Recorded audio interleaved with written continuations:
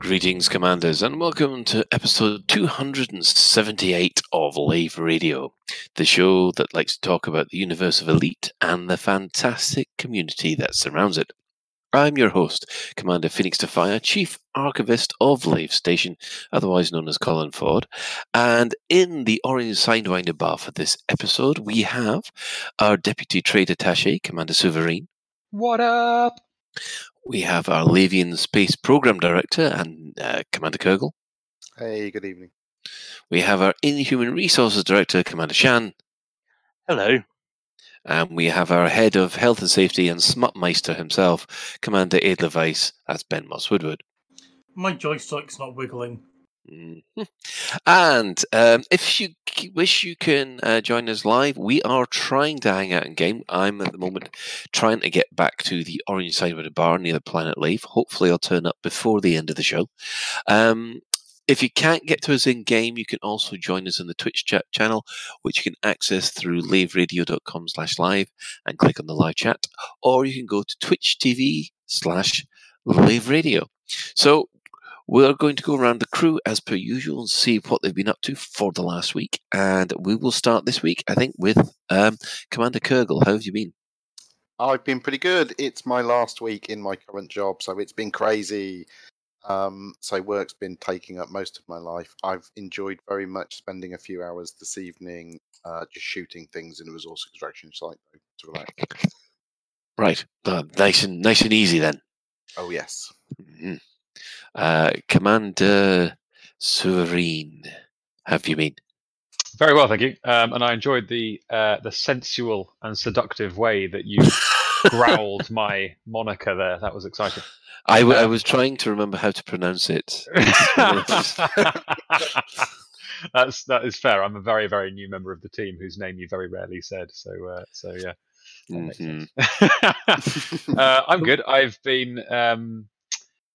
been very, very, very, very busy. Loads and loads of work, and it came to a head slightly on Sunday or so, and I was just like, do you know what? I am done with working this hard. So yesterday and today, I've been taking it slightly easier. I had like several sort of 15-hour days, pretty much in a row. But I punctuated that with ego inflation. On Friday, I went on Exegis's live stream. I think he does a regular series with like community guests. So I went on there on Friday to talk Sagai and Parallel Worlds, and then on Saturday I had my interview with the Loose Screws guys, which is brilliant. So I came away feeling like a celeb.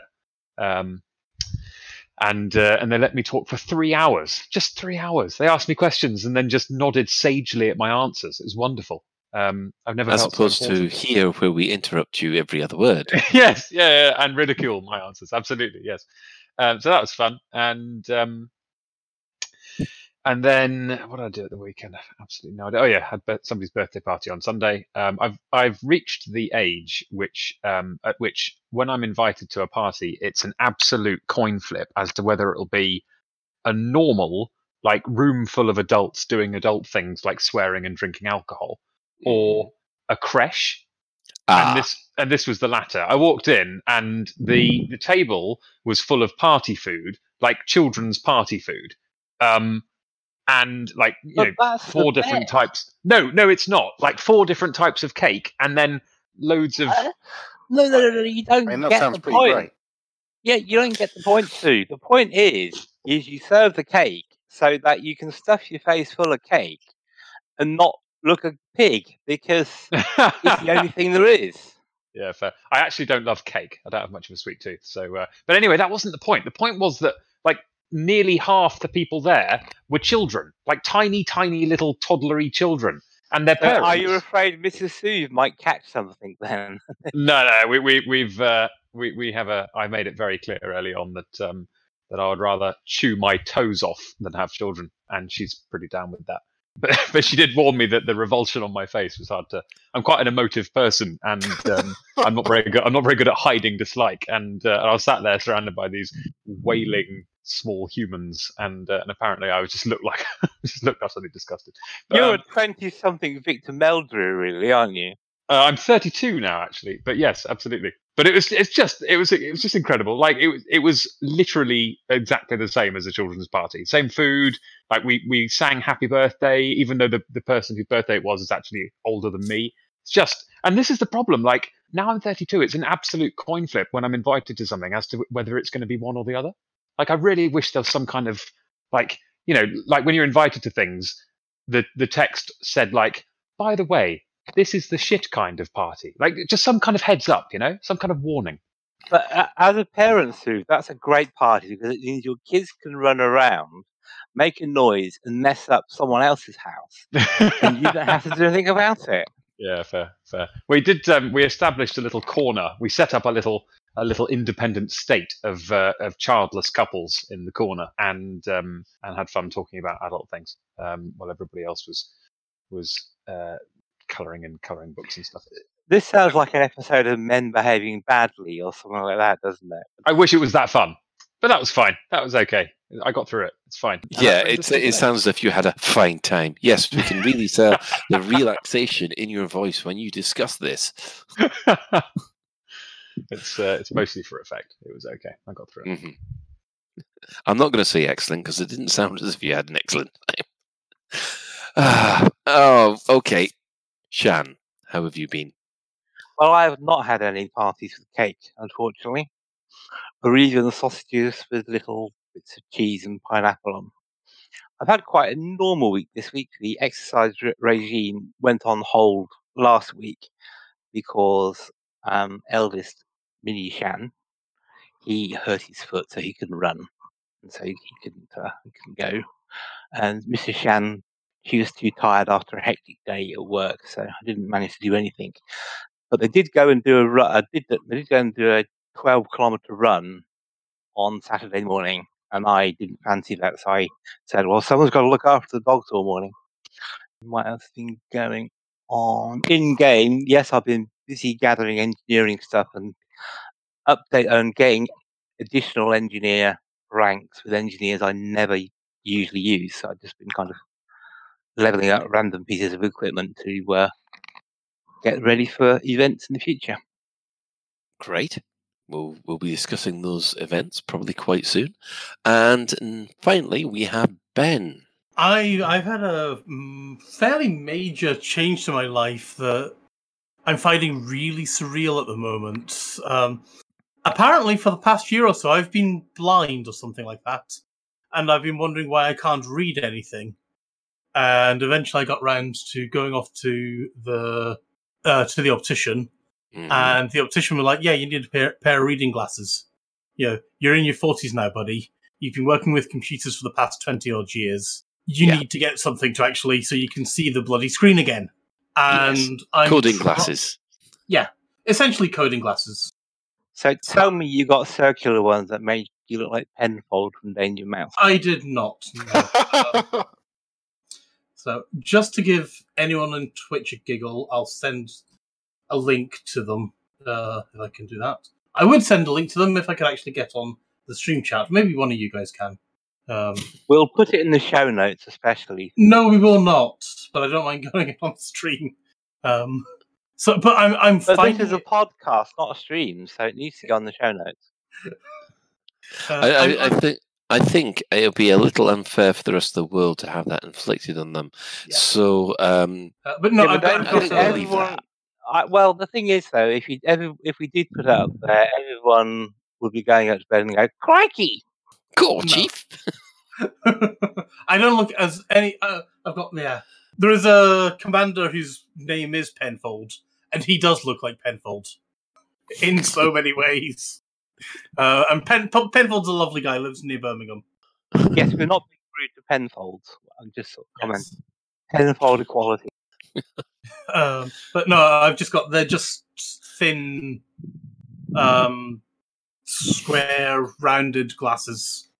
You can tell the age of our listenership just by the amount of Danger Mouse quotes suddenly appearing in the chat. I can't connect to the chat. I don't know what's going on with that. I can see the stream, but I can't see the chat window at all. It's you, not them. I don't know what it's doing. You haven't got your coding glasses on. No, I do have my coding glasses on because I'm trying to figure out what the hell it's doing. What I'm finding on the Specsavers. I did. What I find really weird though is as I look around, it's changing the focal length on my display. So my display wobbles a little bit as I'm looking at it. As it, as different parts of it get affected by different bits of the lens or something. I don't know. But I'm just getting used to it and it's weird. Because I've never used glasses before in my life. Oh. So this is the first time you've had to wear glasses then? This is the very first time I've had to wear anything other than sunglasses. Yeah. It's so bizarre. Well, I suppose I'm just kind of used to it, really. Yeah, it's just like, oh my god, it's weird. Yeah, well, at least you've only got one pair of glasses. I now have two because I'm that old. I've got my coding glasses and then my normal glasses, which I got swapped between two. Okay. My daughter keeps on suggesting I should have one pair on a pair of elastic around my neck, and I'm just there going, "How old do you think I really want to look?" Can you not get like the you tip your nose up and you've got long distance, and you look down your nose and you've got that. No, I prefer to have it separate, to be honest, because there's one. My mother has those, and there are times when she's looking at you down what basically looks like her nose at you because she's focusing on close, and it can lead to a lot of misunderstandings. Right. if you don't know what's going on. Let's see. I mean, I think that's about the only exciting thing that's actually happened in my life the past week. Well, okay. Let's see what has been happening in the world of Ford. I've been taking a break from the game, to be honest. It's the first time I've been back in it for a week. Mostly because on Thursday, when I discovered that, as we'll discuss later, Titan's daughter got hit, I thought, I can't be bothered because I've been fighting Thargoids and I need to take a break from fighting Thargoids because, you do it too often and then it just dies. So I thought, I'll just have a quick look at Mass Effect 3 again. And I started a new character, and then I thought, why am I starting a character in Mass Effect 3? I went back to Mass Effect 1, and for the last week I've been speedrunning Mass Effect 1. So I'm now on Mass Effect 2 with this new character. And it's I just keep on forgetting how good that damn game is. So yes, it's the first time I'm back in the game, and as Sue, you could probably testify to this, that when you have taken a period of time away from the game and you come back, it kind of rejuvenates your enthusiasm. Yeah, totally, absolutely. Yeah. I recommend people do it a couple of times a year. It's when you take enough time away that doing things like approaching a station still elicit the wow moment, and like hyperspace jumps. You're still, and have you like looking out of the windows, being like, wow, look at the effects. It's really. I think a break is a very healthy thing to do. Yes, well, I'm certainly coming around to that way of thinking. So, moving on from here, we have had a little bit of news from Frontier. First of all, we're going to discuss on the 21st of February, Frontier are doing their money-raising stream for special effect, Game Blast 20. Now, I must have missed this one. So, guys, who can give me details about what this one is? Well, that's what you said, wasn't it? The 24-hour stream that usually happens around Christmas time has been moved to coincide with Game Blast. Now, we don't know what the events are in precisely, although Will did give some hints on the Monday live stream. So there were hints given that there may well be other gross activities other than eating bugs and snails and puppy dog's tails. And a very sick Steve Kirby. Yeah, that's right. So I don't think we'll be getting that, but I hope they replace it with something equivalent. I don't know. Maybe they'll stand in a room and have lots of Chinese people breathe on them or something. I don't know. But oh, okay. So, sorry, tasteful as usual. Of course. But anyway, it'll be something along those lines. One bit of snippet of information that did come out on Monday's live stream was that after the 24-hour live stream, they did say not the minute it finished, but soon afterwards, they are going to release more information about fleet carriers. Was it just fleet carriers, or was it more bug fixes as well? They specifically said fleet carriers. Now, right. I inquired on the live stream: is this meeting news, or is this another fleet carriers are coming next year, and that's the news? They wouldn't say which one it was. Just that we should listen out for it. So nothing new there. Just an announcement about an announcement about maybe of an announcement. It's probably the release date. It would be nice. I mean, to get some news, because yes, as you can see, it's rather quiet. I mean, even when other podcasts are, they're all struggling as well to come up with things to keep on talking about Elite Dangerous at the moment. So yes, it would be nice to end this drought with a little bit of rain. So with the other thing that we should mention is that the mining situation, these rare commodities, they have been kicking up a fuss left, right, and centre across most of the content creators and on the forums, leading to a notice regarding the supply and demand of high-end materials. Now, according to these posts, they've said they're now listening to the community. Mostly, the first one was that it looked like low-temperature diamonds missed the cull, and all of a sudden, low-temperature diamonds has now started to be culled, if you like. And we've had other commentators say that mining wasn't nerfed, trading was, and all that kind of stuff. But just quickly going round everybody, what do you think? Do you think they've got this right by sort of dialing back on these things? And then, do you think that the reaction has been okay? So personally, there's a comment on the official forum thread by a player. Mm-hmm. He says that it looks like the change in price of your commodity is based on the amount of commodity you have in your inventory, rather than it being like a tracked stat of how popular that resource is.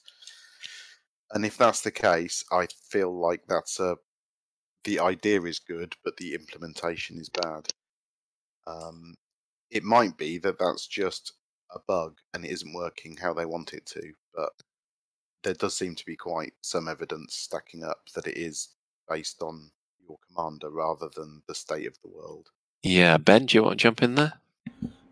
I'd like to see it extended to all commodities. It only makes sense. If I'm going to sell you 5 tons of brandy, you're going to offer me a hell of a different price than if I'm going to sell you 700 tons of brandy. What about a ship that's like a station that's under repair that wants 300,000 units of some material to do their repairs? Do you think that they would be giving you less for a cutter's worth of cargo? Doesn't this all hinge on the demand stat on the trade board? Because if you're doing these trade runs for repairing stations, all those particular commodities all have 999,999, which is the maximum you can have. Mm-hmm. And at that point there, the price stays the same no matter how much you take in. Now, one of the things that Stephen did say about this, which took me by surprise actually, he said commodity costs have been calculated in this way since 2014, so right from the beginning of the game. However, since recent changes to high-end minerals, this has been highlighted by commanders who have checked how and where to get the best prices. So the upshot of all this is that if you turn up in a T9 with 500 tons of, let's say, low-temperature diamonds, and someone else will turn up in a Cobra with 40 tons of low-temperature diamonds, that Cobra will get a higher price than the T9. And apparently it's always been that way. I mean, that's what I get to understand. Is that what everyone else is? Yeah, I think that so. seems to be the meat and potatoes of the complaint. I don't know why I don't know why that design decision was made. Really, just to try and even the playing field a bit. Yeah, it was to try and keep people to help people with smaller ships get up faster. So if you were trading your way up, going from small ship to small ship was you'd get more money per ton, so things would be easier. But these days, people just skip the small ships. And that's one of the reasons why I think fleet carriers won't have the ability to carry cargo. Because you'd wreck the BGS if you dumped 500,000 tons of something on. Yeah, I mean, the thing about fleet carriers is always, it's got one of the things that they've always said about one of the support ships you can get is trade. And I must admit, that's one of those things where I'm going, oh, how's that going to work without wrecking the BGS? And I guess we're going to have to wait and see what they come up with and then grumble about it. Yeah, but it makes sense though. Surely, no matter how much stuff you offer, even if it's like, help me, I'm rebuilding New York and we need a bazillion tons of cargo. If you show up and you're in a great big cargo container, you're going to be asking for less per unit than somebody who's just taking a couple of units of concrete to and dropping them off. It's just that's the bulk economy to sale, isn't it? Yeah, it makes sense, and I wish we had it for everything. I really do.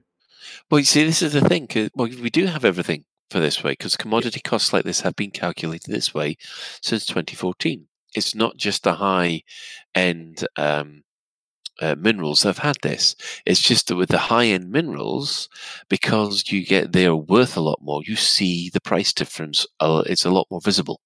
If you take 500 tons of food, because the cost price of that and the sell price of that is hardly much. I don't think it. I mean, it can't be because I know when I've been doing bulk trading, let's say, it's based on how much you've got in your hold, isn't it? Yeah.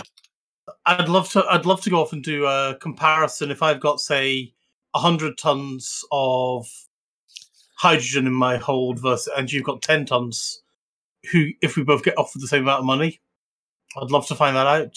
Back in the day. I don't think it didn't feel like that changed, but it might have. Silvery? I think it's for the best. Sorry. Yeah. Silvery. If Ben's finished. Matt made the point in chat that that it's defensible from a realism to sell 500,000 shares of a company. In the real world, you'll get a lower price per share than you would if you went to market selling 50, which is true, but it doesn't actually. I think the distinction is that if you flooding a market will depress prices, and that is the way it should work, and that is realistic. I think the implementation that people don't that people are a little bit concerned that they seem to have discovered is the idea that on the same day a small ship with a small cargo hold will get a higher price per ton than a large ship with a large cargo hold, irrespective of the prices at the market. So if it it is absolutely as it should be if somebody in a T9 comes along and floods the market and then everybody else who tries to sell that day sells at lower price.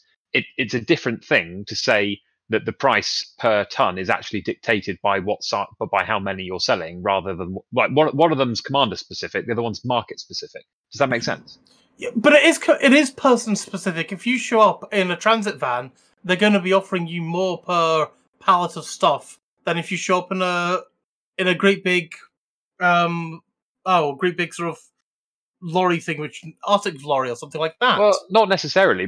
No, markets don't care how. Markets yes, they do. No, Like it's all about the absolute. So if 1,000 transit vans turn up on the same day, it'll depress the price by just as much as if a number of Arctic lorries turn up with the same amount of goods. It doesn't matter what. It doesn't matter what. It does. It really, really does. How? Well, you go along to the trading market and you say, "I've got this to sell, and I'm selling this many," and they say, "Well, we'll offer you that," and you say, "I've got this to sell," and they'll say, "Well, we'll offer you that," and they're different values based on what you're selling. So, the devil's advocate question: how would you do it differently? Yeah, how would you do it differently? Who are you addressing the question to? Well, personally, both you and Ben. Well, I'm going to jump in here. Personally, it has to be based on what the demand level is at that particular time in the station. That demand setting. And the more that you sell, the more that demand value should fall. So therefore, it should be, and this is. Yes, but if you're offering 10,000 tons, of course they're going to offer you less money. But Ben, what happens if there's still demand after you've sold your 10,000 tons? What happens if they need 20,000, Ben? It's got to be driven by demand at the station rather than what. It's not the way that real economy works. I'm sorry, but I understand where you're coming from, but that's not the way that actual trading works. No, you see, what I was going to say was that it like I said, it matters on the demand. Now, you guys are all thinking that, right, that's 500 tons in one transaction at that price. When in actuality, every ton that you sell drops the demand down. Yeah, so therefore, at that point, you'll get 500 credits for the first ton, 499 for the second ton, 498 for the third ton, and so on until it's all gone. So by the time you're down at the 500, you're down to 1 credit a ton. And you're there thinking, okay, I didn't get as much as 500 credits a ton for the whole load. Yes, but that's because when you go off and you go off and say, I've got 500 or 10,000 or however much you got to sell. You say, I have this to sell. They say, we'll offer you this. And if you've got more, they'll offer you less per unit. Which is what I just said when you think about it. No, but you're saying for one, they'll offer you N. For you go two, Ben, they'll do N plus N minus 1, 3 N minus, and so on. Which, when you take the whole 500 tons as a whole, is worth a lot less than it was at that first asking price, isn't it? Yes, but it wouldn't. The way you described it sounded like it would be you go and do one sell, and it's like, okay, one is 1,000 credits, and then you do two, and it's instead of it being 2,000 credits, it'll be 1,999 credits. That's right, and that's not the way it works either, though. Which is why they're trying to simulate how markets work in real life, and that's why I think they're going by how much you've got in your hold, as opposed to how much you say I'm wanting to sell. Yeah, well, the main issue that they have is people are turning up, and what I think they're trying to do is they're trying to factor that issue about the more that you're trying to sell at once, the price drops into the simulation, and instead of actually having it taken into account, calculated ton by ton, knocking out the demand, they're just doing it as a bulk price at that particular point. But the problem with that is... You don't have any option to say, I want to sell 100 tons. If you've got 1,000 tons in your hold, you don't have that option. And I think, you're right, you should have that option. Well, so basically you decide to sell 100 tons of your 1,000 tons, you'd get the same amount as the person who turns up with just 100 tons. Yeah, that seems right and fair to me. But that's not the way it works at the moment, unfortunately. No, that's not the way it works at the moment. Yeah. Did I just solve it?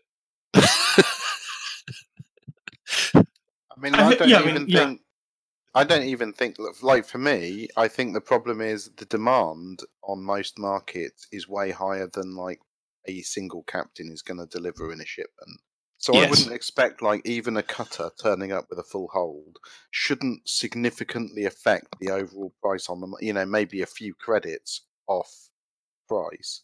It just seems it's having an inflated effect. on a small transaction relative to the demand of the station. Well, you see, this is the thing. If they are going off the demand, they've dropped the demand of those rare items by quite a huge amount. So therefore, the price bottoms out a lot quicker, and people aren't used to seeing that. People have been used to having a huge demand for void opals, and it's staying stable. And what they've done is they've said, no, well, we're going to take that away, which again says to me that they've changed trading rules, not mining rules. So I'm agreeing with Commander Plater. Yeah, I think I do. I think it is a market change rather than a mining change. Silverine. Has there been any complaints that don't boil down to it's harder to make money now? No. And that should really wrap it up then.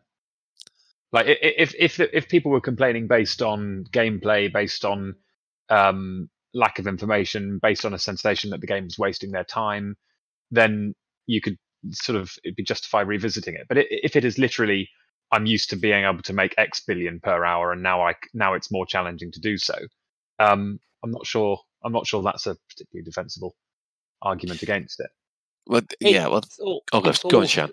Yeah, it's also the way of games, isn't it? Because players find, I wouldn't say an exploit, but they find a way of getting more of X for the least effort of Y, and they milk it for all it's worth. And the developers say, "Oh, hang on a minute, that's not working how we want it," so they change it. And there's then a whole lot of QQ and salt on the forums because they changed and took their little activity away. And but most players eventually will wait for something to come out on Reddit that tells them the next quick and easy thing to do. So in a way, it's human nature, but I kind of not feeling an awful lot of sympathy with the people who's crying because it changed.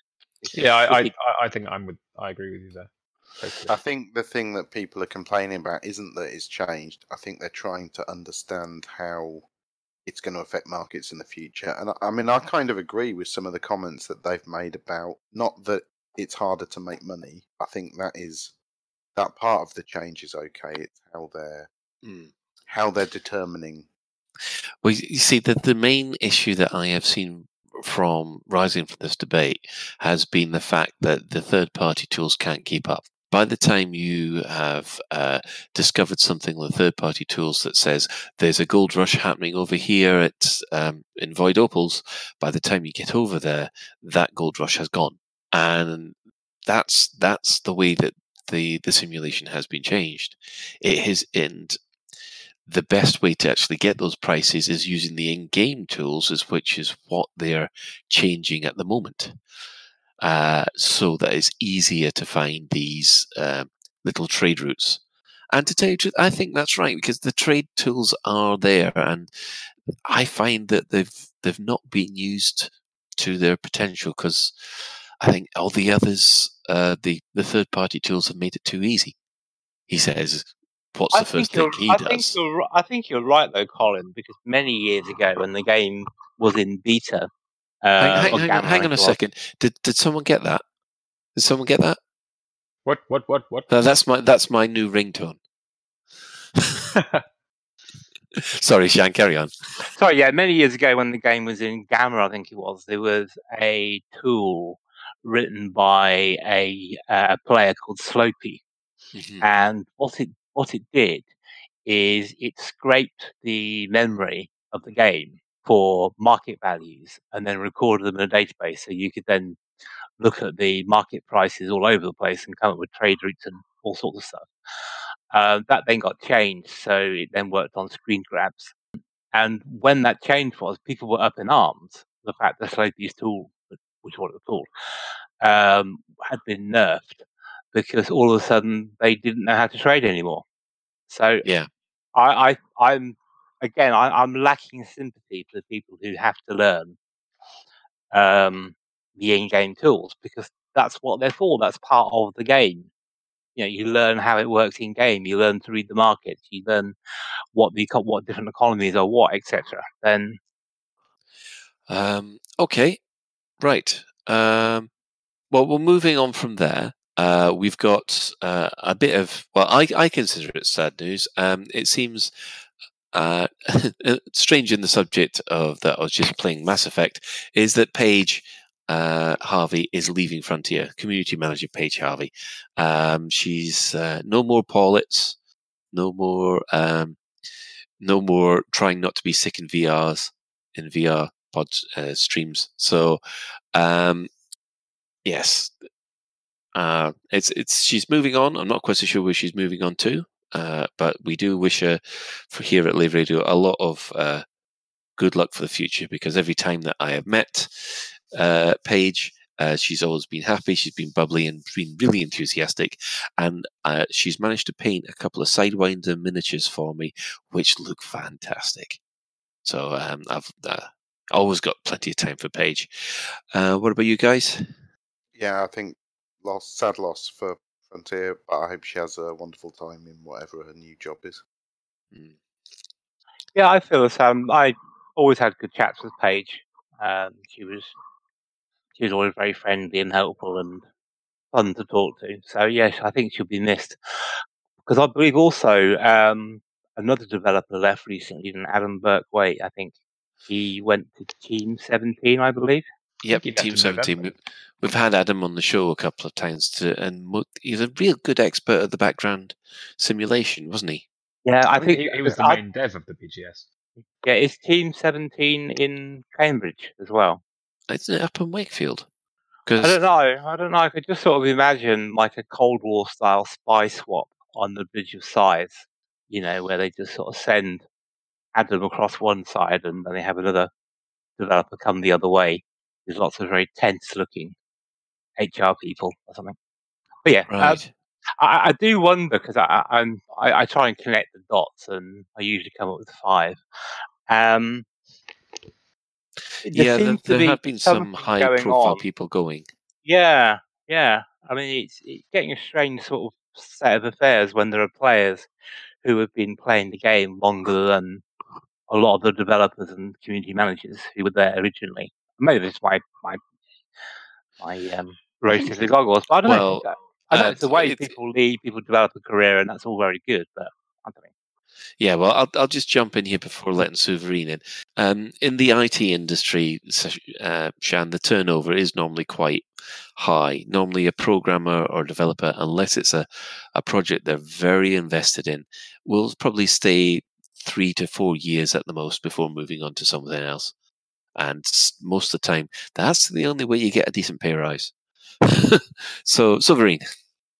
Yeah, I totally agree with you, really. I think 5 years on one title, and actually for a lot of the devs, it's probably more like 7 at this point, is actually quite a long time. And I think staying 4 to 5 years in a job, if you're ambitious, is about as long as you need to. Paige has already had 2 promotions out of Frontier, I think, and as Colin has just very accurately pointed out, if you want a step change in pay, and you've started off at the bottom, you really need to go to a different company, because if you start off at the bottom in a company, they'll generally just give you an extra 5% every year, and 5% of fuck all is fuck all. So I think probably anecdotally, it wouldn't surprise me if she was managed to go get a senior CM job somewhere that was a lot better paid. And I don't think it's that strange for an MMO to have devs that have been playing for less long than players, because it's not a job for us. We do it because we enjoy it. Most people have hobbies that they do for years and years and years. Most people don't have jobs that they feel quite as fondly about. So I don't think it's that surprising. It certainly doesn't feel like an exodus. It doesn't feel like anything to be worried about. There's been 2 or 3 or 4 devs who have left in 6 months, and from a team of 100, that doesn't seem an unusually high turnover, really. Yeah. Well, we'll leave the development news for the moment, unless there's been some breaking news in the last half hour. We'll just see. Ben, yes, do you want to discuss this last final bit? Yeah, I was going to say, so Karumba has confirmed that Team 17 are in Wakefield and Nottingham. I remember walking past them in Ossett. when I worked in Ossett. Okay. And yeah, I completely agree with what you guys are saying about if you want, and it's a sad state of affairs, but if you want a pay rise, you need to change jobs. It's horrible that you do, but you do. But you guys raised a question that I think maybe needs answered. That should Frontier hire community managers who are in the community before they become community managers, rather than hiring a community manager because they've been a community manager since they left school? Seems like a worthwhile pursuit if you want to go from zero to hero. If you're going to put the investment into train someone from nothing. It depends on the marginal cost of training somebody up as a CM. I think it's probably quite easy. I find it quite easy to not be dismissive, but possibly slightly discount how difficult being a CM is, because from the outside, you don't see all the meetings that they have to sit through, all the data they have to collate, all the reporting they have to do. And from the outside, it appears that it's hosting a live stream twice a week and being nice to people on the forums. And it's quite easy to say, like, oh, I could do that. Sounds easy. But actually, from little tiny snippets and insights that have been dropped over the last 2 or 3 years, I do think that that jobs probably quite a lot harder than that. And they also seem extremely busy. But one thing that I have really noticed is that every time Frontier have advertised a CM position, I've noticed that they always require prior experience. They don't seem to, correct me if I'm wrong, anybody, but they don't seem to have ever said we're looking for some gutsy, passionate person to come in and translate their passion for the game into passion for Frontier. It always seems to be we're looking for an experienced CM to do what you're already doing, but for a different game. And there are probably costs to hiring green CMs that we don't realize, but it definitely has had the effect that the community managers do not overwhelm us with their skill at the game when they do live streams. And they don't blow us away with the in-depth knowledge they demonstrate of the game systems. So I think I don't want to be cruel, and it does look like quite a hard job and not necessarily the most rewarding job sometimes with how they're treated. But I do think that the attitude of higher experienced CMs from other studios does mean that there is possibly a lack of raw, unbridled passion for Elite Dangerous as a game in the CM team at the moment. Do you think, though, that that's an intentional way? Because what tends to happen is you then bring the culture over from other companies rather than pushing on or pulling on the culture of the company you're working for. So when you've got people, I use Paige as an example because I believe she started off as a support. She did, yeah. She did. So she, Commander Normandy. Yeah, so she, if you like, carried the culture of Frontier all the way through. Where if you bring in someone from somewhere else, they will carry with them a way it was done at the previous place, which may or may not be the right thing. So I'm not passing judgment on where it came from, but just it does by osmosis change the culture of a company. Yeah, but there's culture and there's best practice. I don't think that Frontier are trying to import culture. I think Frontier probably would accurately say that they have one of the best cultures of any game studio in the UK. They win awards for what a good place they are to work at, and it seems to be a desirable place to work. They have low turnover, as discussed. So I don't think they're trying to import culture from anywhere else. I think what they might be doing is trying to import best practice, because Frontier were until 5 years ago were a relatively indie studio that made games for other people and some stuff that they didn't really have their name on at all. And it's only with the success of Elite Dangerous and then the subsequent titles that they've really been considered sort of approaching the AAA standard and are now sort of the UK's largest studio.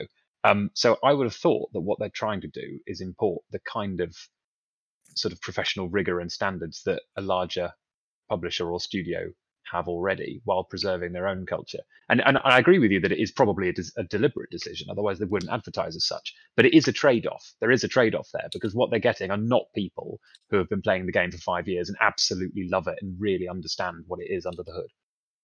Okay, Ben, can you jump in there since you've dotted? I've just had an absolutely brilliant idea. Yeah, I can think of a certain former community manager who really did have a hell of a lot of enthusiasm for Elite, and is now working over at Bethesda, where he's been learning the ropes, getting through the big company stuff. Yes. Maybe now that he's been playing in Bethesda, he needs to be brought back into Frontier. Somebody like that would be really home. good. Yeah, I think that would be an awesome idea. But also, you got to think about the culture of Frontier itself. They seem to have moved away from, as you said, the indie studio to one of the big studios, and that in itself brings a cultural change of being very protective over the information you give out. And we remember Ed Lewis's Secret Hand, where he would like blurt something out or that sort of thing, whether he was allowed to blurt something out or not. But look, judging from the look of Zach on some of the rave cons, he said stuff he shouldn't have done too early. So that kind of looseness of talking and releasing information, that's now become a lot tighter and a lot more controlled. Yeah. So you talk about passion. So could it be that people really are passionate about the game? It's just it's behind closed doors because they are, I won't say gagged, but they are prevented from doing everything they want.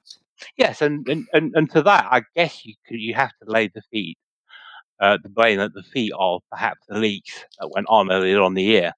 No, I don't agree, because it's not just it's not just enthusiasm and understanding of a title doesn't just come from how much you accidentally leak on a live stream. It's how well do you know the game? Can you lift off? Can you take off in less than 2 minutes? Can you do you understand? Have you ever fought a Thargoid? Do you? I think everybody in this chat has expressed at some point in the last year slight incredulity at how little the CMs appear to know their own game during live streams. That's what I'm referring to, really. Ben, quickly. Yeah, but I mean, I think we all need to accept the fact, though, it is a bloody hard job, which is probably why they wind up asking for community managers with experience. There is a lot to it. I mean, I know, we've been talking to Stephen today. Yes, Stephen.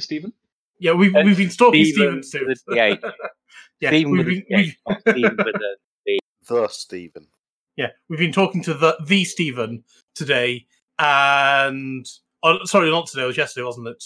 And the Stephen was like, "Guys, I know we're in a meeting, but I've got another meeting starting in about 2 seconds. I need to go right now." It does look crazy busy. It's an incredibly hard job. They are incredibly busy. It's not just having a bit of a giggle on live streams. And actually, that's probably the easiest part of the job, to be honest. Yeah, that's probably true. Mm-hmm. And they get shat on from every direction. The community see them as a bunch of tight-lipped bastards who never tell us anything because they can't tell us anything. And the guys who they work with see them as a bunch of, what the hell do those fucking tree-hugging hippies want now? Because obviously they're representing the community up to the powers that be in Frontier. No, I don't. I think what the developers probably think is, thank God I don't have to deal with them. Yeah, absolutely. Yes, because you got to remember that these guys are the first line of defense when the poop starts being thrown, and you can see that sometimes the shields that Frontier give these guys are very small. Yeah. Yeah, they do only have class 1 shields, unfortunately. Yes, we're not talking a +1 shield here, no. Yeah, Lawrence Oldham, on the other hand, has definitely got +7 shields. And David Braben's got +7 with engineering on them. And LaveCon is like a beam laser. No, Jin is like a beam laser. Well, it's the same thing, really, isn't it? So what does that make me a railgun then? Does it? Well, we're going to leave that for the moment. So once again, ta-ta, Paige. Sorry you're going. But we'll just quickly touch on the in-game events that have been happening this week. Operation Ida's target is Electra this week. So if you want to keep the bubble safe from Thargoid attack, the best thing to do is help repair the stations in the Pleiades, because the Thargoids will keep on going after them and leave the bubble alone. So yeah, they are Operation Ida are trying to replace the station in Electra. However, according to AXI and Factabulous, they have reported that the Thargoids hit Taygeta, Evangelis, Lembas, and HIP 16813. Sorry, Titan's daughter, I was there trying to defend you, but obviously just me wasn't enough. The stations are on fire and they were AX conflict zones. I do know that the Hive put out a call for people to help them with Titan's daughter, and AXI has responded. In addition, the Eagle Eye Network has reported that the following systems are being infested by Thargoids. So that's Strope 2, HIP 18502, Pleiades Sector MIS B$1, HIP 17481, Witchhead Sector IR WC1-9, and the same one but C1-8. So it looks like the Witchhead is starting to get more attacks, because it used to be just one a week. Now they're getting two. There does seem to be a problem with the Eagle Eye network that doesn't seem to update as quick as it used to. So people are wondering whether or not that's a plot device, or whether or not it's just a bug. More like the Pigeon Eye network. The Pigeon Eye network, yeah. I think Frontier did confirm that in a sort of tongue-in-cheek kind of in-universe post, they did confirm that it's not always correct, didn't they? Yeah, Stephen said that a couple of weeks ago, and we kind of came to the conclusion that basically the Anti-Xeno Initiative were too good at stopping infestations, so then no incursions happened, and everybody was missing out on their anti-Xeno conflict zones and burning station missions and all that kind of stuff. So they reckon that every now and again, well, it seems to be a lot more than just every now and again now, these attacks will get through regardless. It might just happen, and it sounds a bit GMy though, doesn't it? It does, but then again, to tell you the truth, I'd rather have that kind of GMy stuff than nothing at all at the moment. I mean, is any of you guys actually getting involved with Thargoid stuff, or you're just leaving that alone? I did quite a lot of interceptor killing a little while ago. I discovered that I could take out Cyclops on my own, and was totally thrilled. So did quite a lot of it, and really, really enjoyed it. I don't do. I would like to do more of it in Wing. Actually, I'd quite like to find. Yeah. I've got a mate who I do it with sometimes, but he's been busy recently. But I'd really like to try a basilisk and maybe a Medusa and all that sort of thing. Yeah, and one thing that we should point out is at the moment the Thargoid heart bug that it seems to be better, but not completely fixed. Now, what happens in this case is that now I thought the Thargoid heart was basically invulnerable to everybody, but it turns out that if you're in a wing of 4 and all of a sudden the Thargoid heart can only be hit by one player, which it's horrendous. But it's got better, but it hasn't been fixed yet. So Frontier is still asking for people to send in logs of any Thargoid wing combat so that they can try and find out where this is. Obviously a networking issue, so that's of course the worst one to find.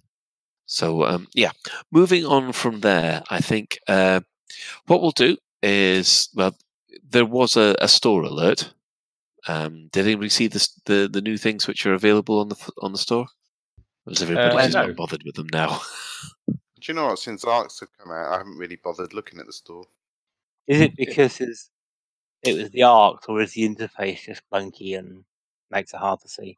It's more the you are. I mean, I know that you can get it on the website now, but yeah, I don't like the shopping game so much, and I've just kind of lost interest in it. I've probably got a bunch of arcs I should go spend. So what's changed then? I thought what new items were then? Well, they've now got the Cobra Mark III in Speedway Red and Speedway Green. That seemed to go down very well. I'm going to have to try and find my appropriate message now. But what we'll do is we will take a short break, and we will come back to you with a little bit of a discussion about mining when we come later on. Space can be lonely, but sometimes that's just what you want. Choose your holiday, the gas giants of Alioth, partying the night away in Yorkville on Aquada, or even go back and find your ancestors on Earth. The Rockforth Corporation makes your holiday special, and will let nothing disturb you.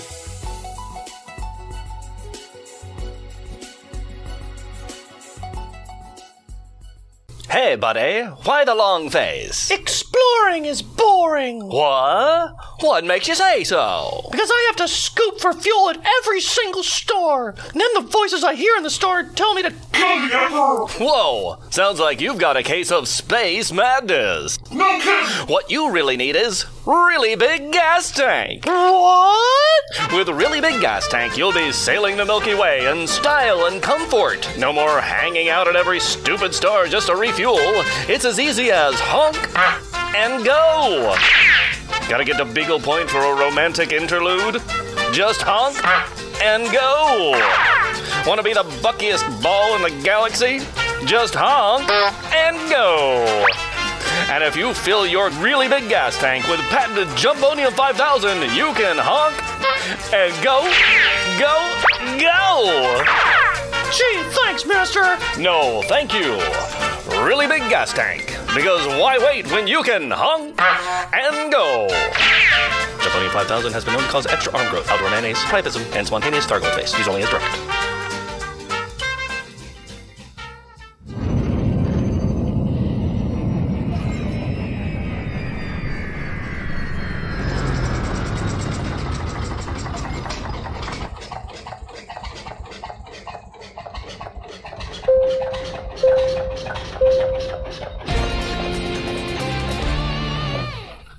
This is a public service announcement from the Fuel Rats. Please stop what you're doing and pay attention. If we can rescue you, we will, but you can help us help you by following these easy steps. 1. Fly 50 light seconds or so from the system's main star and drop out of Supercruise. 2. Note down the current system and the nearest stellar body. 3. If you're on emergency life support, log out immediately. 4. Go to fuelrats.org and click Get Help. 5. Stay calm, hold your breath, and let our seasoned professionals do what they do best. The Fuel Rats. We have fuel, you don't. Any questions? And welcome back. Now, one of the things we're going to touch on today is... well, it goes back to some of the changes that we've noticed with mining. And it just kind of occurred to us that, well, because mining pays out so much, it has kind of devalued the elite trade rank by quite a lot. So, first of all, there's a couple of things that I'd like to discuss. First of all, do you think that mining really should be split off into its own kind of elite rank system? And if so, are there any other parts of the game which you feel deserves its own kind of rank, a ranking system? So, just quickly, the idea being is that you can get to trade rank within What's the record at the moment? Sort of 2 days? Ben? Not sure. The record's ridiculously short, but I think make trade great again by just making it bigger numbers. Just make it. We can earn more money now. Surely, an elite trader needs more earned dollar. Okay, interesting. Ben, I'm going to make sure you're okay this time. Go on. We need to say. The more I think about it, yes, I actually think it should, and I think that passengers should be pulled out into their own section too. Yeah, that would be a good idea.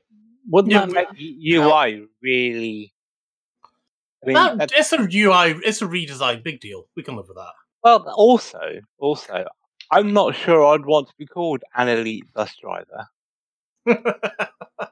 How about the elite trade rank requiring you to bust a certain number of each of the different constituent parts? Well, yeah, you can. I do like that. Oh, so you have to do a bit of mining, you have to do a bit of passenger missions, you have to sell some cargo. You have to. So, for example, you couldn't reach combat elite just by killing a Thargoid. You had to do something in conflict zones. Sure, exactly. You'd have to do some conflict zones, you'd have to do some resource extraction sites, you'd have to do some Thargoids. Yeah, Ben, do you want to just come back in there? So, I mean, you don't want to... It's not just a number, and maybe it shouldn't just be a number, but it should be... Okay, well, if you want to be Elite and Explorer, should you really be able to get Elite Exploration rank just by doing the Road to Riches? Or should you have, okay, these are certain things you need to go off and see. You need to go to Sage, you need to go and see some different nebula, you need to go and see some of these things, you need to see different planets, you need to see all these different things before you can even think about calling yourself an elite explorer. Not just jump around and stuff, that's and hand in 10 million credits worth or whatever. Low-hanging fruit for elite explorer requirements. Surely you have to go and find a system. You have to find Raxler. No, I mean, like, just be the first person to find and tag a system. You don't have to do it at the moment. Yeah. So what you're all saying is you would prefer the ranking system to have some form of achievement attached to it. God help us, but yes, I want asking for achievements. Jesus, no! It's all monetary. The structure of it is based on money. It's based on well, actually, no, combat's not. I guess that's based on the rank of the people you kill. But the exploration one is based on money because it's based on the the data sold. The data you have. I think that the idea of having a mining specific one based on mining sort of KPIs, and then an exploration one based on proper exploration things, not just how much exploration data have you sold, is a really good idea. And it would encourage people to engage with the game systems. And a lot of the stuff in a lot of the places that you can visit and see in the game are amazing, and loads of players don't. There's no incentive to go and see those places through the ranking system as it exists currently. So I think it would be good. Yeah, I mean, can someone please explain to me? I'm not sure. I'm not clear about this. Passenger missions, do they go into trade or exploration? They're trade. They're trade. No. If you do taking someone to go and look at stellar phenomena, you get exploration. If you're taking someone in bulk passenger, you get trade, and you can tell on the mission board because it varies the symbol next to it. So you get both types. Ah, well, that does make sense now. I mean, are you saying basically the idea is you'd have sort of like 3 bars underneath your rank, one saying you've got to complete this level for mining, this bar for passengers, and this bar for actually commodities before you go up to the next rank? If you do it per rank, or if you do it over the whole course of the getting to elite, like if you took trade as an example, maybe I think it's around 1 billion credits, isn't it, to get elite trader? Roughly, yes. You would expect that to be 330 million odd profit using the current system from each of those types of trade, just as a basic example. Now, whether you'd stagger that over each rank up, so you have to do it piecemeal, or whether you'd let someone just do a block of all their mining and then all of their, I don't know. Yeah, but I mean, are we all of the agreement that the elite trade rank is now practically useless thanks to Void for the mining changes. Yeah, and I think the exploration one has always been a bit useless. I think the exploration one has never been a particularly. Nobody's ever really given any credence to somebody's explorer rank. It's never been an indicator of how much they've seen or what boundaries they've pushed. It's just used to be like that. But maybe. When you used to have to only plot 100 light years at a time, or even 1,000 light years at a time, and before engineers, it was quite a trek to get it because you can just use the neutron highway to get to places, and the rags to riches routes and stuff like that. So, but it's the same with all games, though, isn't it? In all games, the achievements get easier to get than what they are at the start because people know the tricks. They read the wiki, they watch the YouTube, and it becomes easier and simpler. And also, the game developers also make it easier and simpler in some ways. So I think what we're saying is, does there need to be, if you like, an Archangel rank where Elite Plus? Well, Archangel was supposedly the rank above Elite, wasn't it? In Elite 2. So if you had to do all these activities, and Was hitting Google now. I don't think it's ever in game, but it's one of those myths. I think the background suggested it was something that was unachievable, didn't it? But you couldn't be one. Yeah, so maybe to get, and that is actually one of my questions that came up on the interview I did for Loose Screws the other week was, what question would you ask David Braben? And mine was, okay, what comes after Elite? What happens when everyone's got billions of credits and all the Elite ranks? What's next? You just expect people to stop playing, or is there going to be a rank beyond that? And I think if there was to be a rank beyond Elite, then these combined disciplines within an overall discipline would be a logical way of doing it.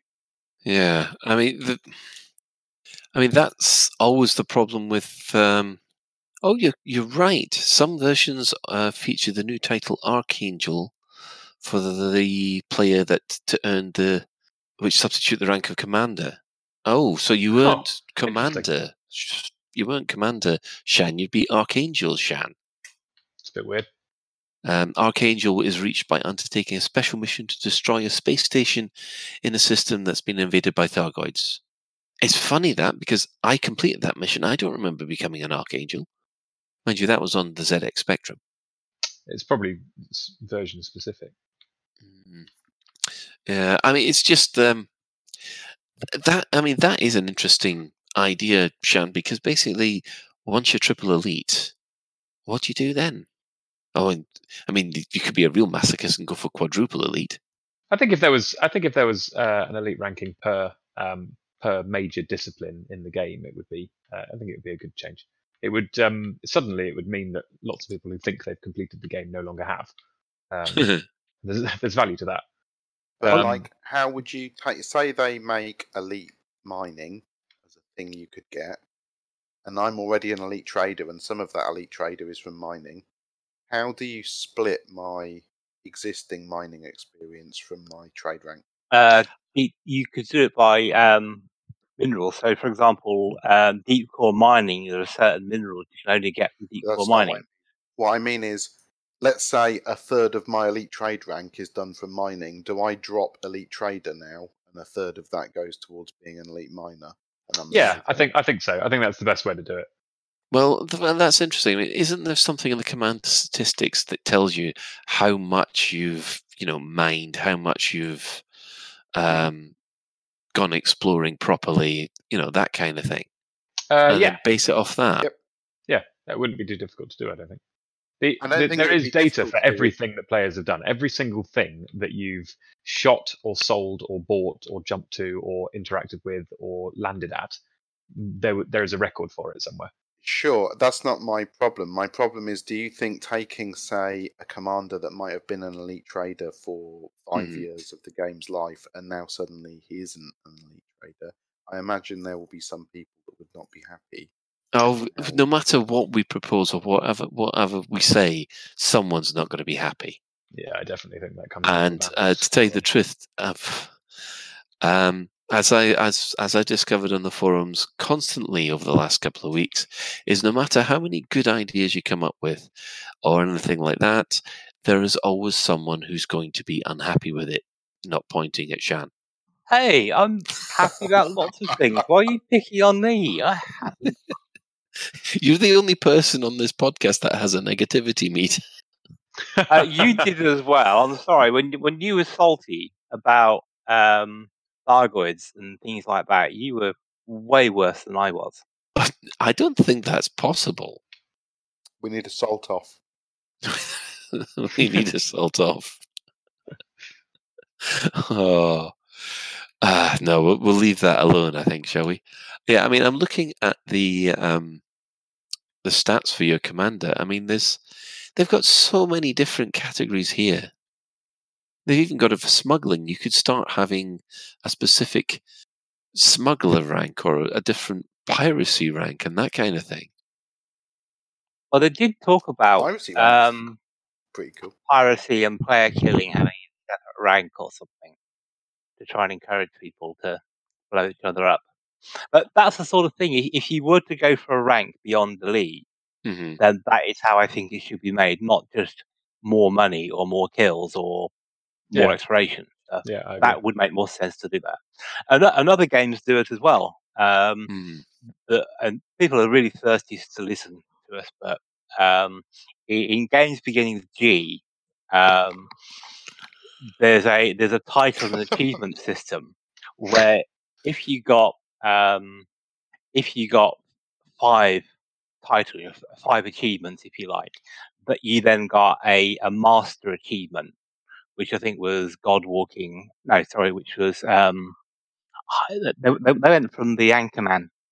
Anyway, so if you got 5, you got one title. If you got 10, you got another. Then if you maxed out at 30 and above, you got something like God Walking Amongst Mere Mortals, and that was your title. You could just surround your character, and that demonstrated you'd done well in all these disciplines. So you'd mapped everything, you'd done every mission and whatever. So it was a way of displaying progress, and something like that would, I think, encourage people to not just chase different ranks, but I think it would also open the game up to different playstyles. Yeah, I must admit, I mean, I was hesitant about suggesting this as a topic, but the more we discuss it, the more I want to see these disciplines kind of split. Yeah, it's a good idea. Also, they're just too broad. Like taking somebody to see a given thing is not the same as being an explorer, and mining is not the same as trade. Like having the categories are a bit too broad now, I think. And likewise, sort of bounty hunting is a very, very different discipline to AX. How a player rank? Sorry? How a player as an elite rank? Postman rank? Oh no, that is unfair. You only have the Postman Pat thing if you're playing for Mahan. Because no matter what you do, you're delivering for him. And that's the mistake that a lot of us Alliance players started to do with power play. We all went, right, we'll be patriotic and support our Prime Minister, and found out he's probably the most boring power play player to ever get involved with. If you go to the other factions, they're far more interesting. But yeah, I think we'll leave power play alone before I start going off on a major rant. So, well, I guess surprisingly, we're all in agreement then. And I have to admit, I was expecting us all to go off and say, no, leave it as it is, go away. And I'm surprised we're actually in agreement that maybe it should change. Yeah. I mean, I honestly don't think it will change. And I think it should have been implemented in a different way than it is now. Whereas if you do go and change it, people are just going to get too salty and it's just not worth it. The thing with the elite ranks really is, other than access to Shamata Desra, they're just aspirational, aren't they? Yeah. Yeah. Yeah, they are. They don't stop you getting content, exactly. unless of course you need triple elite in order to hone a fleet carrier. Thank you, Orange Phoenix.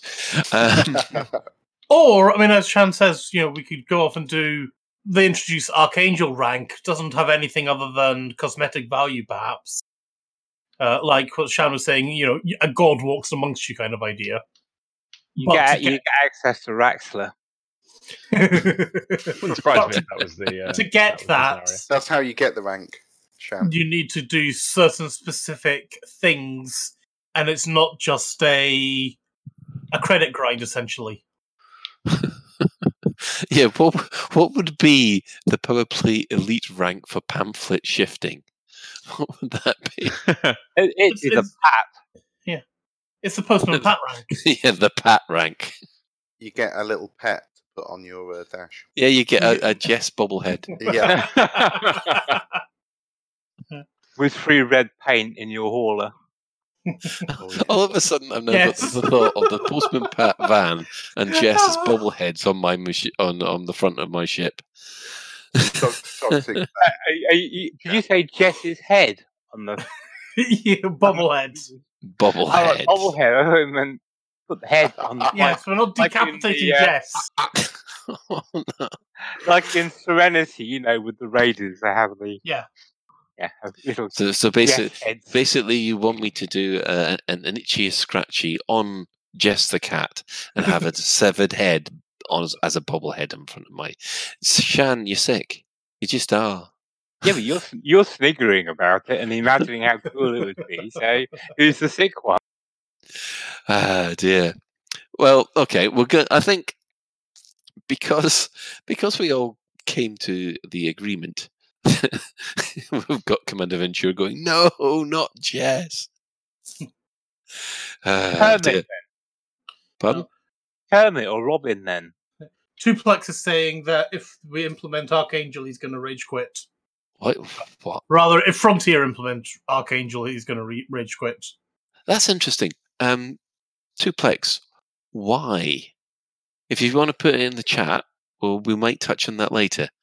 Because I'm just curious to why that would be an issue where you're Archangel Tuplex instead of Commander Tuplex. Or does that sound more like a rap band? He says, showing his age. Again. That raps music. That young person music. I found myself going, oh, it's a young person thing, and then suddenly just realised that I meant it. Oh. Well, I'm almost 50 now, Wow, I did not know that. That's amazing. So what are the parties you go to then, Colin, being nearly 50, or don't you get invited to parties more? I mean, do you go to a party and it's full of teenagers now, or something like that?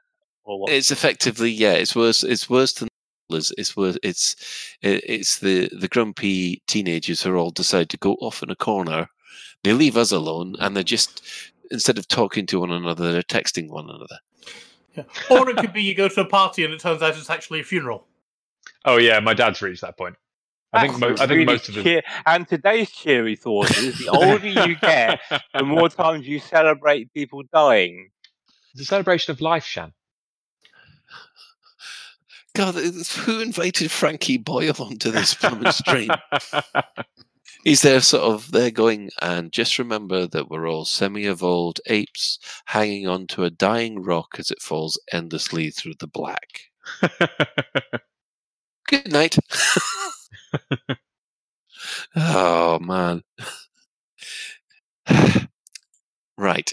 In the meantime, since that has surprisingly reached a consensus, where are we getting this epic music from? Were we getting epic music there, or was I just having a moment of revelation in my head? Can somebody phone... epic music. No, I think somebody needs to go off and phone the men with the white van. Colin's broken. Seriously, you lot didn't... Colin, change the battery in your hearing aid. Oh, dear. Yeah, right. Seriously, Colin, it was something at your end, not ours. It might have been my game music, so we'll just leave it there. Right, the community corner. For those of you who are familiar with this, Commander Holiday's family were invited to discuss the positive impact of video games, particularly Dangerous, that had on his life as part of a documentary called Not a Game by, is that Villalura? No. Apparently, for those of you who remember this is the kid that was suffering of a degenerative disorder, who unfortunately passed away last year, and his uncle came to LaveCon to thank the community. Yes, there is the trailer is available on Vimeo, and we'll put the link in the show notes. And for anyone listening, that's Commander Hollyland, not Commander Holiday. I thought I said Hollyland. No! Oh, for God's sake. I do apologise. That's actually quite bad. That's why I was like, I was going to let it slide, and then no, sorry. No, Yeah. so you were right to correct me. Commander Michael Hollyland. Yeah. Matt. Sorry about that. Right. I just shrink up and die. Is that for the Christmas tree in Commander Holy Land? Moving on. Yes. Commander Stabler, as in John Stabler, as an semi-retired Lave radio presenter. He's also working on a short documentary film that will be about Elite Dangerous's journey and the community that surrounds it. At LaveCon this year, he would like to interview representatives from any player group or sub-communities that will be attending. He's also happy to talk to any individual who feels he's got something interesting to contribute to the story of Elite Dangerous and its community. Boy, this one flared up on the forums. It's worth pointing out that John's documentary is nothing to do with Lave Radio. It is not specific to LaveCon. He's just using LaveCon as a venue to conduct his interviews. And the resulting documentary will be a completely neutral sort of look at Elite Dangerous and its community as a whole, with no kind of agenda whatsoever. Yeah, I mean, the one thing that he did say was that the Elite Dangerous community is one of the more positive ones, and that's why he finds that it would be interesting to find a positive news story about gaming, which is similar to Not a Game in some ways, especially when you've seen the trailer.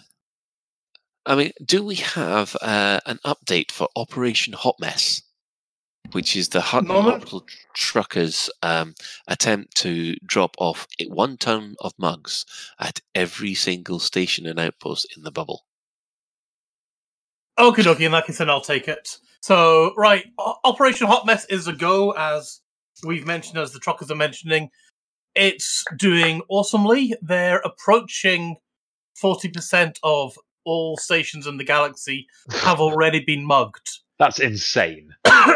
So the truckers have already visited 20,518 out of 55,260 stations and outposts and landing pads and things like that. That is insane. Which is amazing. That's breathtaking. How the hell are they doing it? Is this just one mug? Because you see someone dropping in and just giving one mug to a station, then there'd be riots and they are rare looting because someone's got this one mug. Yes, they are literally dropping in one mug. If they sold more than one, they wouldn't get as much money. Oh, it depends how much they got in the whole reel, doesn't it? But yeah, they are just, you drop in, you drop off one mug, you move on to the next system, rinse and repeat. And yeah, I mean they're cracking it.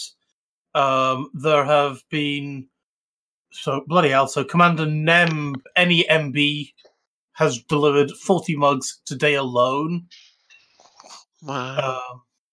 So the overall, bloody hell. So a Commander Docjack has delivered over 1,000 mugs. You know what that is. I mean, I'm all for applauding him for 1,000 mugs, but how many trips is that to pick them up at Hutton Orbital. Yeah, I was just thinking that as well. Because you can't pick them up in very large denominations, can you? He might have been loaded up and had maybe 700 or something like that. So he might have left Hutton with 700 mugs. But yeah, that's... Yeah, wow. That's just ridiculous. Not far behind him is Commander Montgomery Python with 918 mugs. And then there's a fair jump down. There's a few people in the 400 to 500 mark. And then dropping off down below that. So, certain Mr. Antarius Fusion at 349, Commander Bam, he's got 343. Let's see if I can see how many I've done. I know I've not done that many. I've delivered 28. Hey, that's 28 more than I have, and to be honest, I really need to do that because otherwise I might lose my honorary docker place. Well, sorry, my honor trucker place. I've lost my docker place. So. You lost, or you ran away. What do you think? Commander Psychocaz actually he's delivered more than me. He's delivered 29 mugs. Oh, are you going to have to beat the cow then, aren't you? I might have to beat the cow. But I'm going to have to be getting rid of all my mugs as well, so I don't know. How have you divvied up the stations to be delivered? First come, first served, come and get it. There's a massive How spreadsheet. Do they track it? It must be a very large spreadsheet. So, coming up, I'm glad you asked that question. So, if you want to track it, you go off and use the Hutton Helper. And you can download that from hots.forthemugs.com. Hutton Helper is an absolutely awesome tool that is for elite, dangerous EDMC. I can't remember. Elite Dangerous. Market Collector. Market Collector, that's it. So there's an awesome plugin for that. And it's combining the information you send from the Hutton Helper, goes up to their database, gets munged in with data that came out of EDSM and places. And basically Antarius Fusion's doing a whole load of magic to figure out what's not done and what is done and what's needing done. The guys have done an absolutely stellar job, pun intended, on getting that website all up and done. And of course, this is all pushing new and updated information over to EDDB and EDSM and all that good stuff. Yeah. So, you go off and you visit a station that was maybe visited 5 years ago. All the stuff in it's changed, including the kind of station it actually is. That's true, actually, yeah, because I think there are some stations that just haven't been visited for years. Oh, there are literally some stations that haven't been delivered for years. And the stations which maybe they used to have a commodity market, now they don't. And there's other places which didn't have a commodity market, but now they do. Interesting. So it's all information that's basically being hoovered up by the truckers and shared back to the community. Yeah. Which is awesome. I think it's awesome anyway. I agree. Wow. Oh, yeah. Like I said, I've got to get at least one mug in order just to make sure that I'm still considered an honorary trucker. So, moving on from here, remember last week we were discussing the Level Up Kickstarter by our friends at Spider-Man Games? Yeah. Right. What did it get to? It's still going, but its present total at the moment is, and brace yourselves, 368,880. That's insane. Plus 7,630 backers, and there's still 22 days to go. Oh my! So, have we spoken to Spider-Mind and asked them how panicked they are about having to try and deliver these in good time? I've had the emails off John. He sounds a little bit shell-shocked. That's incredible. They were the number one Kickstarter for a while. I mean, they deserve every penny of what they've raised, particularly what they've gone through in the last year or so with the trading games. So they completely deserve it. The high totals. It is, £300,000. Wow. Oh, there is something I should say at the moment. We have been receiving emails asking us to use our influence with Spider-Man to find out when ED battle cards will finally be released. Unfortunately, it's ready to go. I think they're still waiting on stuff with Frontier. So at the moment, things are on hold. And as soon as we know about it, we'll have them on, and we'll be able to release the game to everybody. So I do know we've had a couple of emails with people sort of desperate for news about battle cards, but I'm afraid that's all we know as well. So shall we do it then? Shall we discuss what's happening later in the week? Yeah, go on then. Yeah.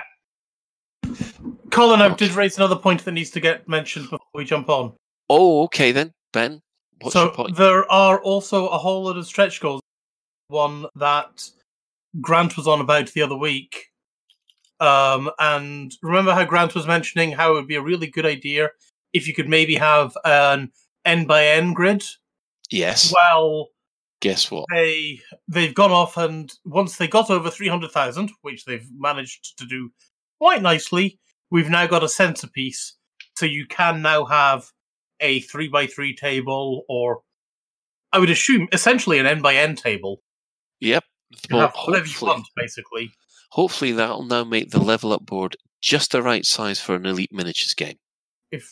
But they've also gone off and done a couple of other good little things. So if you want like the normal 2x3, then you can do that. But you can also go off and buy a 3x3 board or a 3x4 board even as its own thing. And I'll assume they'll go off and sell. Right. Well, if you want to go off and buy some corner pieces or some edge pieces, you can. Why would you want 6 corners? Can't think. If you want some edge pieces or some middle pieces, you can go and get them too. I'd assume they'll be doing that at some later point. Well, maybe you need some kind of L-shaped. Actually, that ain't going to work either, is it? Could you do an L-shaped one? I mean, you could have it so you could have the 4, and then instead of an edge, you could have it building out. So you can make like a lollipop shape or something. So you actually need one that's also got 3 smooth edges and 1 joiny edge, don't you? And then you can make a lollipop. Yeah. You know what's really weird is they've said the tagline for this project is, why hasn't someone thought about this before? And I must admit, I'm there going, why hasn't someone thought about this before? It's a crazy simple idea, isn't it? Yeah. Crazy simple. I'm glad it's working out for them, and yeah, totally. And I can't believe that they've got over the 300,000. The next stretch goal target is 500,000.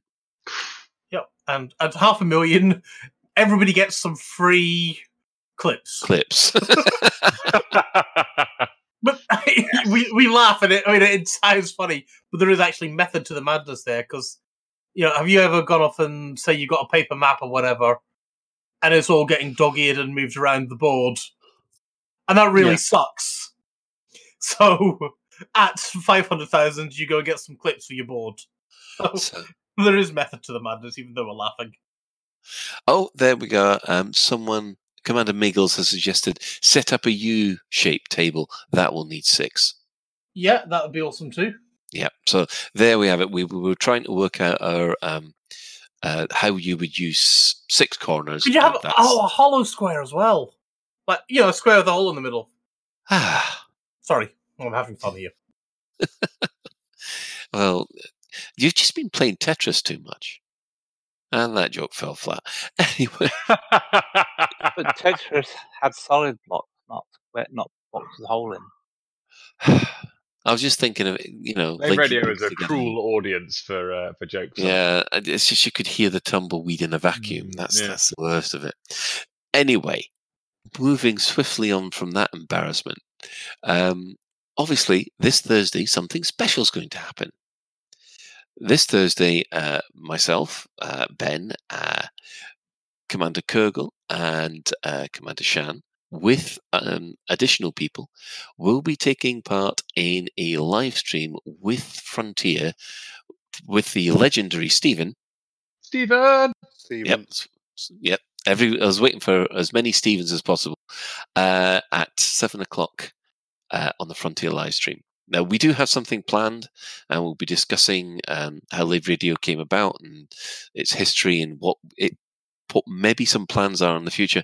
So if you are interested at seeing what we've come up with and how Shan has come up with ways to torture the rest of us for this entire event, then please tune in to the Frontier live stream this Thursday at 7 o'clock. Is there anything that anybody would like to say about this, or are we keeping stum? I might depart from In Orbit over Stevenage in Seoul. I heard an interesting fact about Lewis Hamilton the other day. You know, he was brought up in Stevenage. Was he? Yes, he was. Apparently, he was expelled from school, a Stevenage school. For joyriding? Well, it was something like that, because the person who told me had been taught by the teacher that expelled Lewis Hamilton, supposedly.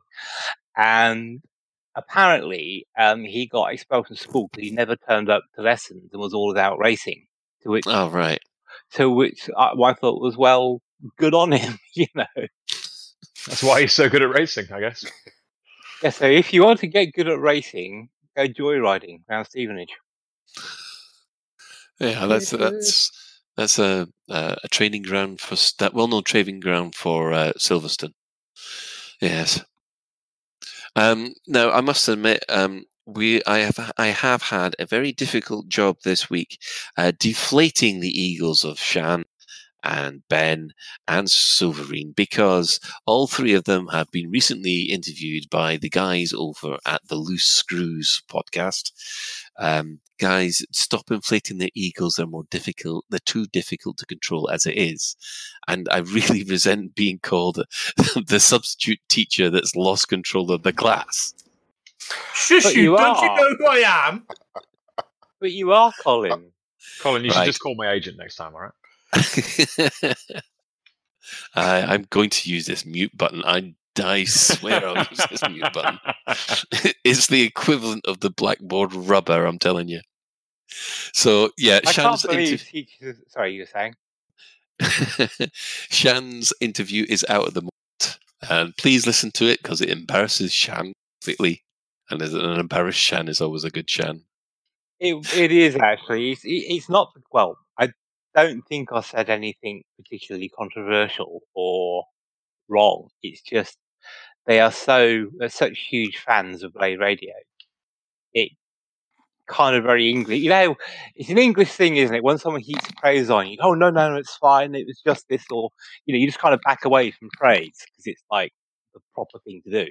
Oh, no, mate, you bask. Basking is the correct response. Well, I think you're now looking at the two different psyches, two parts of the English psyche. You have the obviously the working class. Oh, you don't, please, sir. I'm not good enough, sir. And then the upper class, which is, oh, yes, I deserve every single part of this. Are you saying Suv is posh? Well, I was thinking also, actually, Suv is probably the wealthiest of us because he's got no children to suck money away. Yeah, I have lions as well. It's wonderful. Not peacocks. Oh dear. Just because you lot have got a lion for your national animal, at least we've got one that doesn't exist. Anyway. Sorry, what? Go on. What? Oh, it's all right. I just forgot something I did last week, but you don't want to hear about it. So Yes, and as you can tell, the content drought does continue.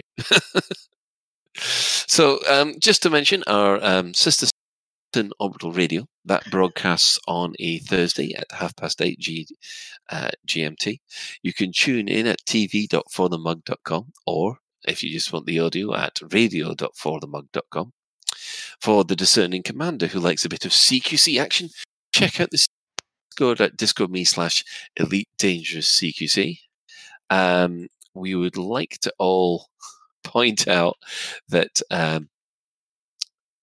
we have Commander Witherspoon coming up with another fantastic Galnet news at the end of this show, and you have to take your hat off to him, because how he's managing in this content drought, I have no idea.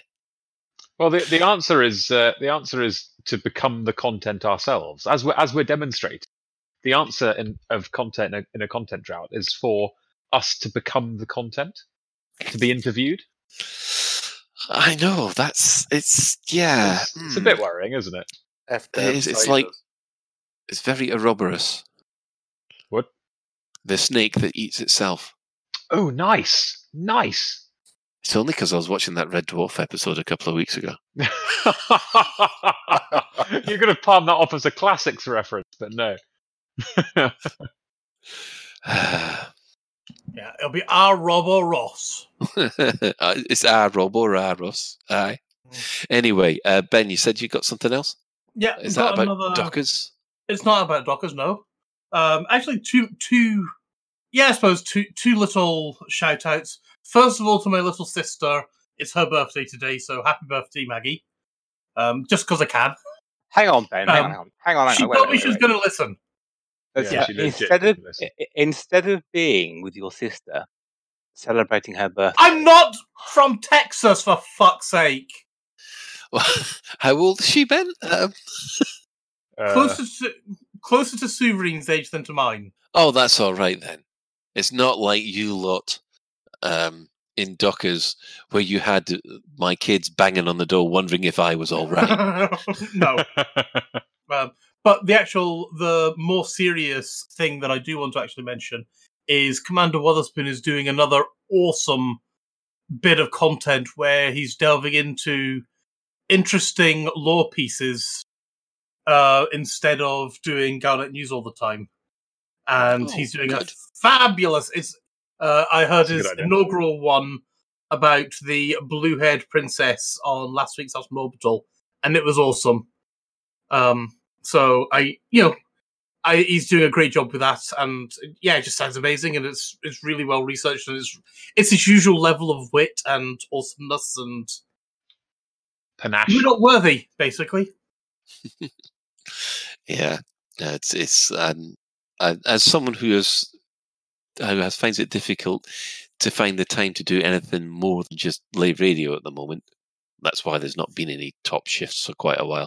I tell you, just full of admiration, the amount of work that he does for Live Radio, Han Orbital. He does work for the Guard Frequency. He also does work for yourselves, Sovereign at, Parallel Worlds?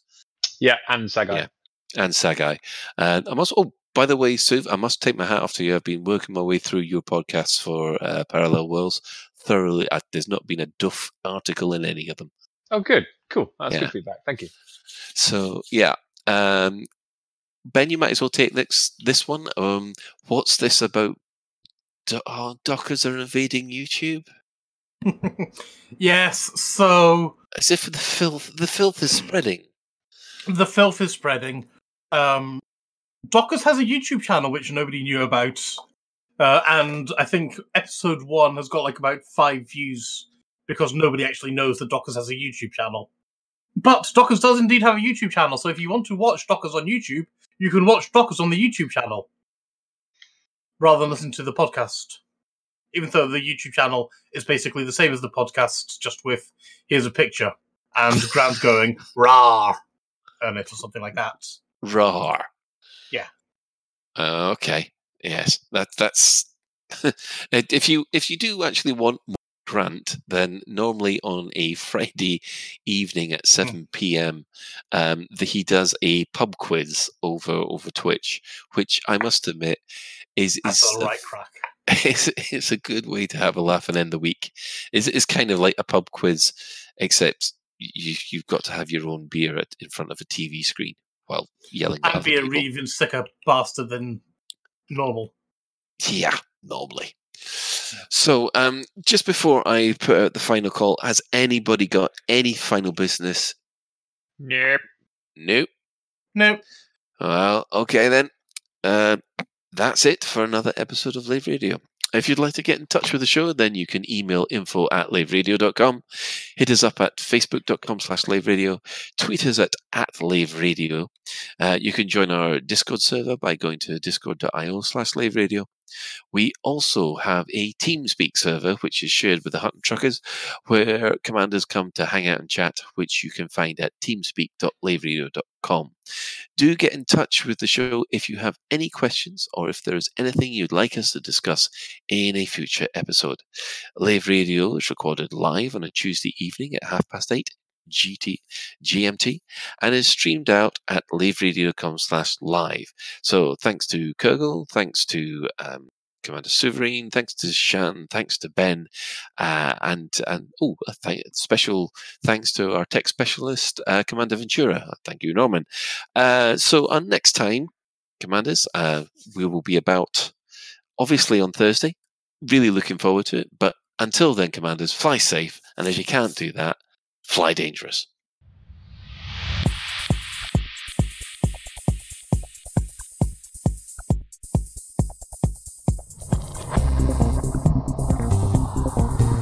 Is your life like this? Sounds like someone having an orange inserted into it.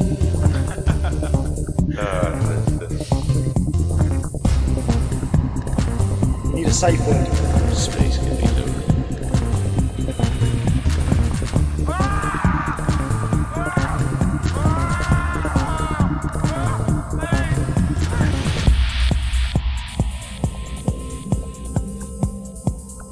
I'm gonna see the galaxy.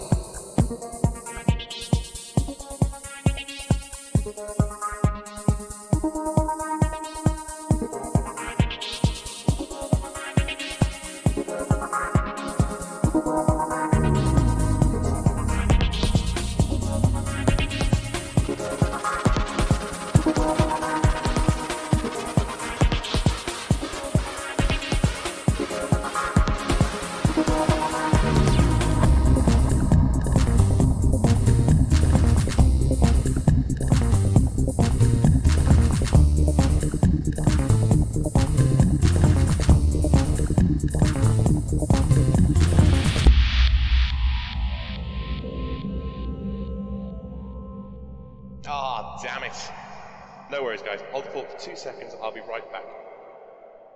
According to scientists, Uranus is full of methane gas.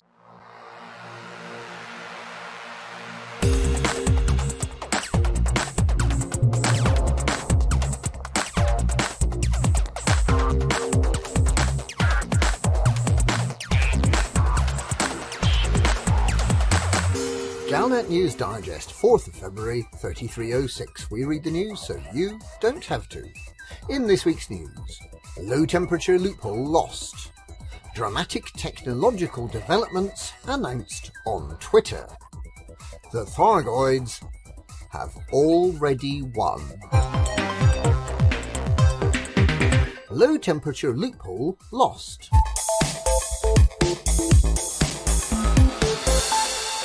The recent changes to pricing of minerals such as void opals and painite were intended to protect the livelihood of hard-pressed market traders in starports throughout the bubble.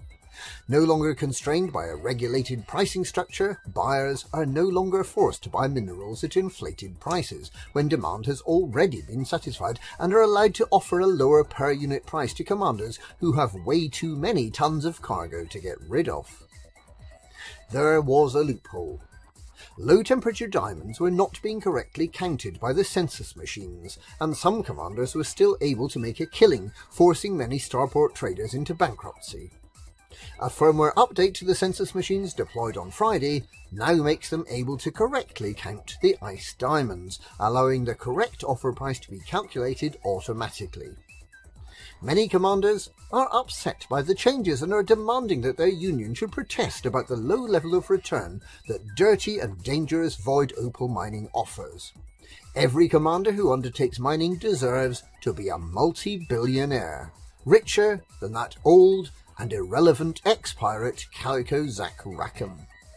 However, commanders have benefited in one important way. Stations will now allow their spot prices for high-grade minerals to be broadcast through the Universal Cartographics Network and displayed on the galaxy map, regardless of whether the viewing commander has any of that mineral on board at the time. The key to making a profit in mining appears to be to use smaller, more versatile ships, such as the Python, and making sure that you don't tell anyone else about the best places to sell. Dramatic technological developments announced on Twitter.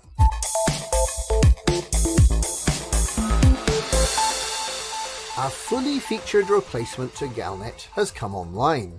Hosted by the Pilots Federation, the so-called Twitter feed contains vital news and commentary in bite-sized chunks, ensuring that commanders are kept abreast of what's going on in the galaxy in politics, trade, exploration and security.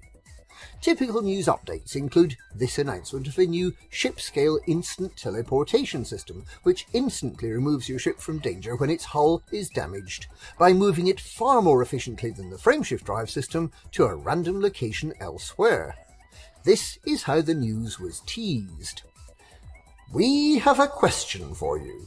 Would you take the following deal? You receive 1 billion credits, but every time your hull is damaged, you're teleported to a random location in space. This announcement is clearly highly exciting, and we look forward to hearing further details of the technology as it becomes commercially available. The offer of 1 billion credits to take part in the trial is a nice gesture, but is clearly unnecessary, representing as it does less than a week's earnings for a typical mining specialist. Work is apparently also underway to mitigate the Thargoid threat, by gene-splicing the Thargoids with waterfowl. The research team undertaking this dangerous and intricate work are following 2 different possible paths of research, and have given Pilots Federation members the opportunity to shape this game-changing solution. The question put to commanders is, would you rather fight 10 duck-sized Thargoid ships, or 1 Thargoid ship-sized duck? The community of commanders has voted overwhelmingly in favour of turning all the Thargoids into giant ducks, so we can look forward to lots of crispy duck pancakes as the reward for destroying Thargoids. It is believed that these exciting new developments, the emergency ship teleporter, and turning Thargoids into ducks, will form the cornerstones of the long-awaited 3306 update. The possibility that the Pilots Federation's social media manager might have taken a little too much Tarek spice with their Ovaltine, and might therefore be making these developments up out of thin air, has been discounted. The Thargoids have already won.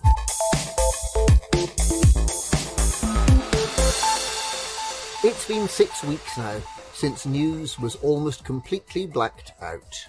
The conclusion of the Riort Year's End celebrations was announced on the 18th of December, and since then there have been just 2 news releases, both from the Witchhead Nebula. One reporting the renaming of a selection of systems in the Witchhead Nebula to celebrate the defeat of the Thargoids there, and the other announcing that the Thargoids have resumed their attacks in the Witchhead sector. From the bubble, there has been nothing. From the Pleiades, nothing.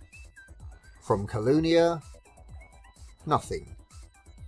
Conspiracy theorists are already deciding that the bubble, the Pleiades and Colonia have in fact already been destroyed by the Thargoids, and that the only remaining stronghold of humanity is in the Witchhead sector. The commanders who think that they're still flying around the bubble are in fact in a coma, induced by Thargoid poison, and are dreaming that they're still flying their ships, while their bodies are in fact being used as a gruesome nursery for Tharglet babies, who live inside their host, eating them from the inside out, until they burst out through their chests, a fully formed Thargoid. Remember the documentary Alien? Remember the Nostromo? Remember the testimony of Warrant Officer Ripley? According to the conspiracy theorists, that was a Thargoid hatching. that's this week's cheery Galnet News. Galnet News, we read the news while we can, so you don't have to.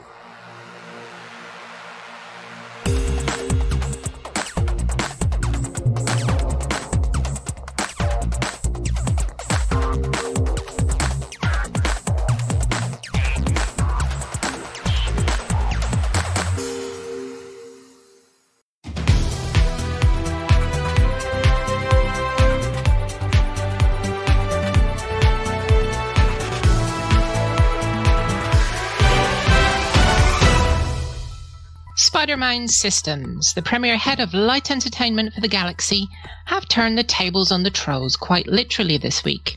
Still reeling from the positively punitive and patently prohibitive punishment they took at the hands of a suspected troll related to the wholly legitimate publishing of Battles Without Lasers, later renamed to Battle Cards, they stepped into their latest venture by inventing something no one had ever thought of before. A table. Not just any table, but a table for your table.